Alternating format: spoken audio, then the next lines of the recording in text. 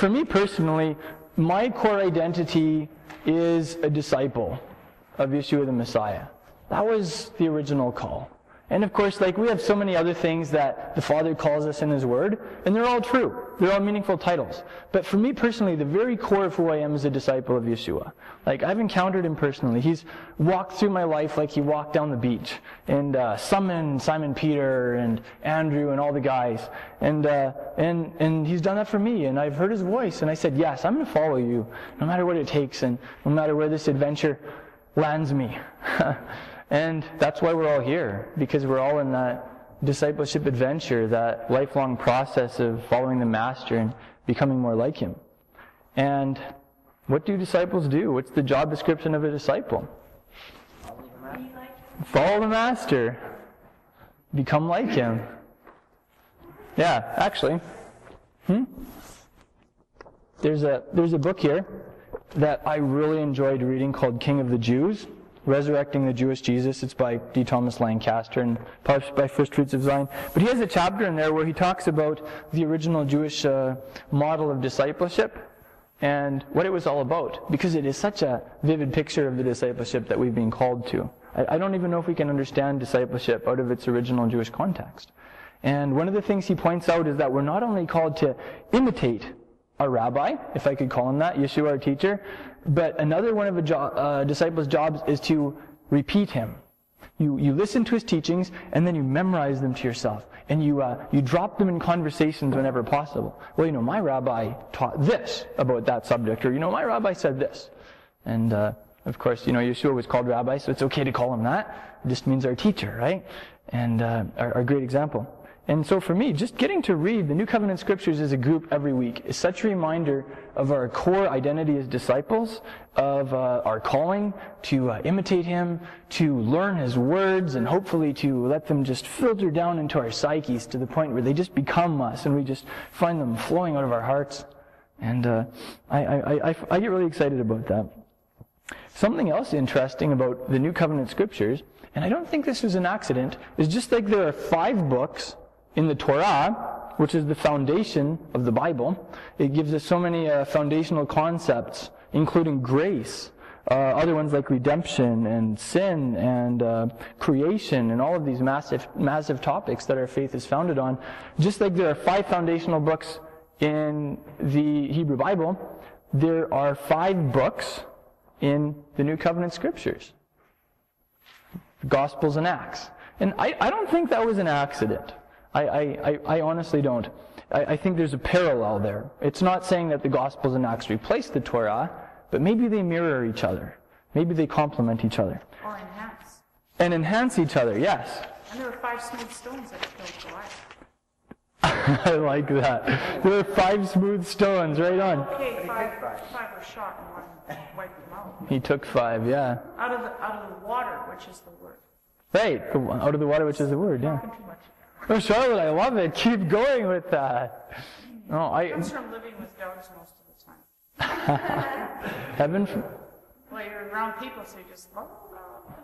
I like that. There are Goliaths in this world. Maybe there's something about the 5 books of the Torah and the 5 books about Messiah and the early believers that have to do with our weaponry, eh? Yeah. Cool. 5 fingers. That's 4 fingers. That's right. Oh, yeah. Remember. Right on. Remember them all, yeah. I like it. Another cool thing is, like, when it comes to numbers representing things in the Bible, what does 5 represent? Grace. Grace. Is the Torah about grace? Yeah. Yes, it is. We read in the Psalms about all these things, this litany of things that God has done for His people throughout history. Give thanks to Yahweh, for He is good. His chesed in Hebrew, and we know that chesed is the equivalent of the Greek, how do you say it? Charis, yeah, which is translated as grace. Give thanks to Him, for He's good. His grace endures forever. He brought the people out of Egypt. Why? Because His grace endures forever. When He revealed Himself to Moses, did He reveal Himself as the big judge? Or did He even give a deeper revelation as gracious and compassionate, slow to anger and abounding in love? Yes, He did. So indeed, there is a lot of grace in the Torah. And is there a lot of grace also in the narratives about our Messiah? Yes. There's a lot of grace there. Something else interesting is in scriptural symbolism of numbers. 4, it represents the natural dimensions, which is interesting because we know that the 3 dimensions of space and the dimension of time are the physical dimensions. 4. What does 5 represent? 5 represents the spirit. 5 represents the spiritual dimension. It's like when we enter into the Holy Spirit in worship or studying the Word or whatever, we're walking in the 5th dimension. Is what we're doing. And isn't it interesting that the Torah has 5 books? 5 equals the spiritual dimension. And we read last week in Romans 7, Paul was talking about the Torah and the role that it has to play in the life of a believer. And he said, for we know that the law is something spiritual. He said it's spiritual. Interestingly enough, there are 5 books and 5 equals spiritual. So, for me anyway, that's why I think that they just go hand in hand. Sometimes people think that the New Testament basically supersedes the Old Testament, does away with it, and there's really not even much point in reading the Old Testament except as some interesting background that brought us up to the New Testament, and I think that's unfortunate. I would almost rather use the picture of the early writings in the Scriptures being like the foundation that's laid. And then let's say that the prophetic writings leading up to the Messiah are like the walls that are being built. And I have a construction background, so I think in these terms, maybe more than some people. And I would almost see the New Covenant being like the roof that finishes the structure off, that completes it. But where would the roof be without the walls? And where would the roof and the walls be without the foundation? So You should see houses when there's no foundation. What happens to them? You've seen that? Yeah. They're like cave in, they fall in. Right, eh? Wow.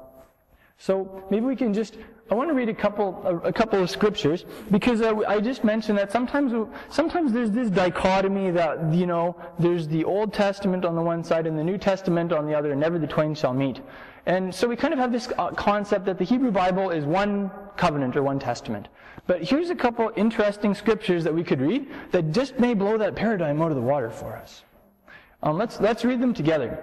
It says, this is from Romans chapter 9, verses 4 and 5. To whom belongs the adoption as sons, and the glory, and the covenants, and the giving of the Torah, and the temple service, and the promises, whose are the fathers, and from whom is the Messiah. Well, this is interesting because Paul here is talking about physical Israel. He's talking about his brethren according to the flesh. And he says that some things, this is decades after the resurrection of the Messiah and the inauguration of the New Covenant, there are a whole series of things that continue to belong to the people of Israel. And then, of course, he goes on to say that those believers from the nations are grafted into those things and become partakers of them. But it's notable that Paul, his worldview included a whole series of covenants prior to the New Covenant. And apparently they continued to belong by birthright to physical Israel. And he also mentioned the promises in there, which is nice, because that kind of is included in the scripture also from Ephesians chapter 2, verse 12. Let's read that together. You were at that time separate from Messiah, excluded from the commonwealth of Israel, and strangers to the covenants of promise. But now, in Messiah Yeshua, you who were formerly far off have been brought near. How exciting! You're far off. You've been brought near. What have you been brought near to? It says right there. Messiah, firstly, thank God, but also the commonwealth of Israel and the covenants of promise. Ooh, he said covenants there. That must be some of the covenants in the Tanakh, the Hebrew Bible. And it's interesting that he doesn't call them the covenants of law. Did you notice that? He calls them covenants of promise.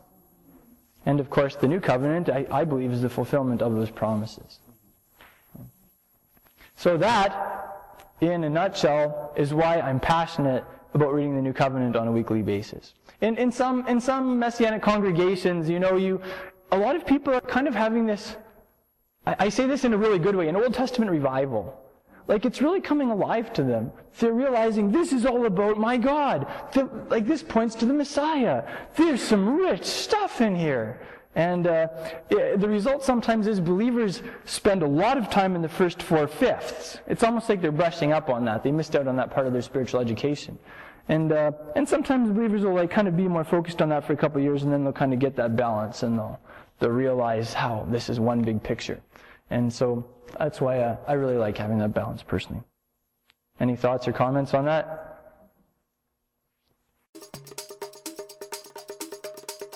Shalom, I'm Izzy Avraham, and thank you for joining me for this talk.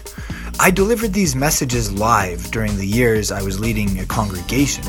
They're now hosted by my Hebrew school, Holy Language Institute, at holylanguage.com. If you're interested in the talks I've done since then, or if you'd just like to say thank you for these teachings, become a member at holylanguage.com.